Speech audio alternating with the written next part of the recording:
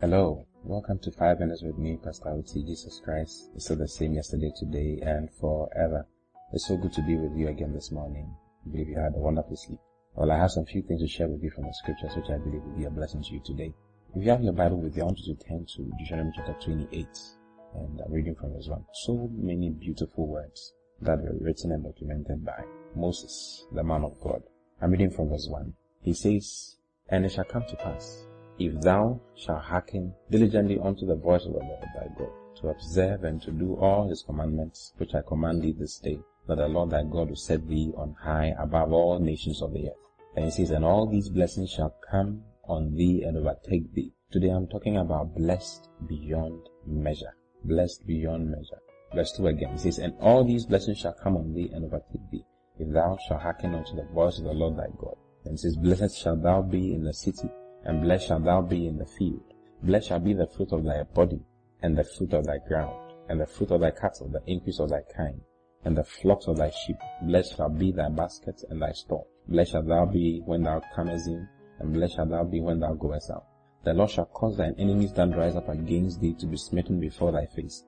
They shall come out against thee one way, and they shall flee before thee 7 ways. The Lord shall command the blessing upon thee in the storehouse, and in all that thou settest thine hand unto. And he shall bless thee in the land which the Lord thy God giveth thee. The Lord shall establish thee in thy unholy people unto himself, as he has sworn unto thee, if thou shalt keep the commandments of the Lord thy God, and walk in his ways. And all people of the earth shall see that thou art called by the name of the Lord." Hallelujah. "And they shall be afraid of thee." Now these are beautiful words. I just want to read them to you. It says in verse 11, it says, "And the Lord shall make thee plenteous in goods, in the fruits of thy cattle, and in the fruit of thy ground, in the land which the Lord swore unto thy fathers to give thee. The Lord shall open unto thee his good treasure, the heaven, to give the rain unto thy land in the season, and to bless all the work of thine hand. And thou shalt lend unto many nations, and thou shalt not borrow. And the Lord shall make thee the head and not the tail, and thou shalt be above only, and thou shalt not be beneath, if that thou hearken unto the commandments of the Lord thy God, which I command thee this day, to observe and to do them." Hallelujah. Now, these are blessings that Moses spoke upon the children of Israel when he received the law. These are the blessings that come upon a man as a result of keeping to the law, or listening to everything that the Lord says and doing what the Lord says. So in verse 14 it says, "And thou shalt not go aside from any of the words which I command thee this day, to the right hand or to the left, to go after the other gods to serve them."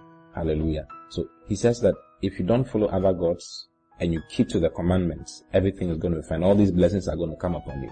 But when you read in Galatians, I want to show you something very beautiful. Go to Galatians chapter 3. These blessings had another side. There were curses. If you didn't do the law, there were curses that came onto you. If you read from verse 15 of Deuteronomy chapter 28, you see everything. But I want to show you something in Galatians chapter 3. If you go to Galatians chapter 3 from verse 13, it says that Christ has redeemed us from the curse of the law, being made a curse for us. For it is written, "Cursed is everyone that hangeth on the tree." Then it says that the blessing of Abraham might come on the Gentiles through Jesus Christ, that we might receive the promise of the Spirit through faith. In other words, these blessings that were given as a result of the law, have been brought unto us by virtue of Christ's death. It says Christ has redeemed us from the curse of the law, meaning that the curse that came as a result of not doing what the law said is no more going to affect you and I. You see, so we don't live according to the law. We live according to grace. And in grace, God has communicated every single thing that needs to be communicated to us. So he says Christ has redeemed us from the curse of the law, being made a curse for us. For it is written, "Cursed is every man that hangeth on a tree." Then verse 14 says that the blessing of Abraham might come on the Gentiles through Christ Jesus, that we might receive the promise of the Spirit through faith. Now, when you go to verse 29 of the same book, same chapter, Galatians 3, and it says that, "If ye be Christ's, then are ye Abraham's seed, and heirs according to the promise."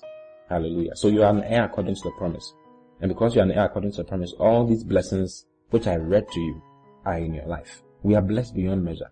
I want to show you one last scripture before we close today. It says, if you go to Ephesians chapter 1, verse 1 to verse 3, it says, "Paul, an apostle of Jesus Christ by the will of God, to the saints which are at Ephesus, and to the faithful in Christ Jesus." It says, "Grace be to you, and peace from God our Father, and from the Lord Jesus Christ." Then verse 3 says, "Blessed be the God and Father of our Lord Jesus Christ, who has blessed us with all spiritual blessings in heavenly places in Christ."